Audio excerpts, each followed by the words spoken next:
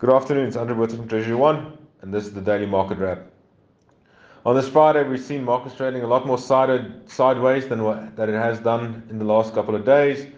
The rand has traded within a tight 15-cent range between 17.88 and 18.03 for the day. It's currently trading around 17.95. We haven't seen much movement in the euro as well, euro dollar. The only currency that's still moving a bit like a roller coaster is the British pound. We've seen the British pound in rand terms trade from 19 rand 80 rather to 20 rand 20.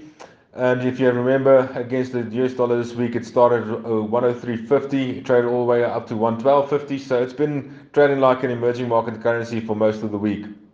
On the gold front, we've seen gold price picking up nicely. It's currently trading at $1,670 per ounce, and that should help the rand going forward. Or at least mitigate some of the losses that it will have against other emerging market currency that doesn't have gold as one of their assets. Brent Crude is trading firmly below the $19 per barrel level. It's currently trading at $88 per barrel, and this holds us in good stead for next month.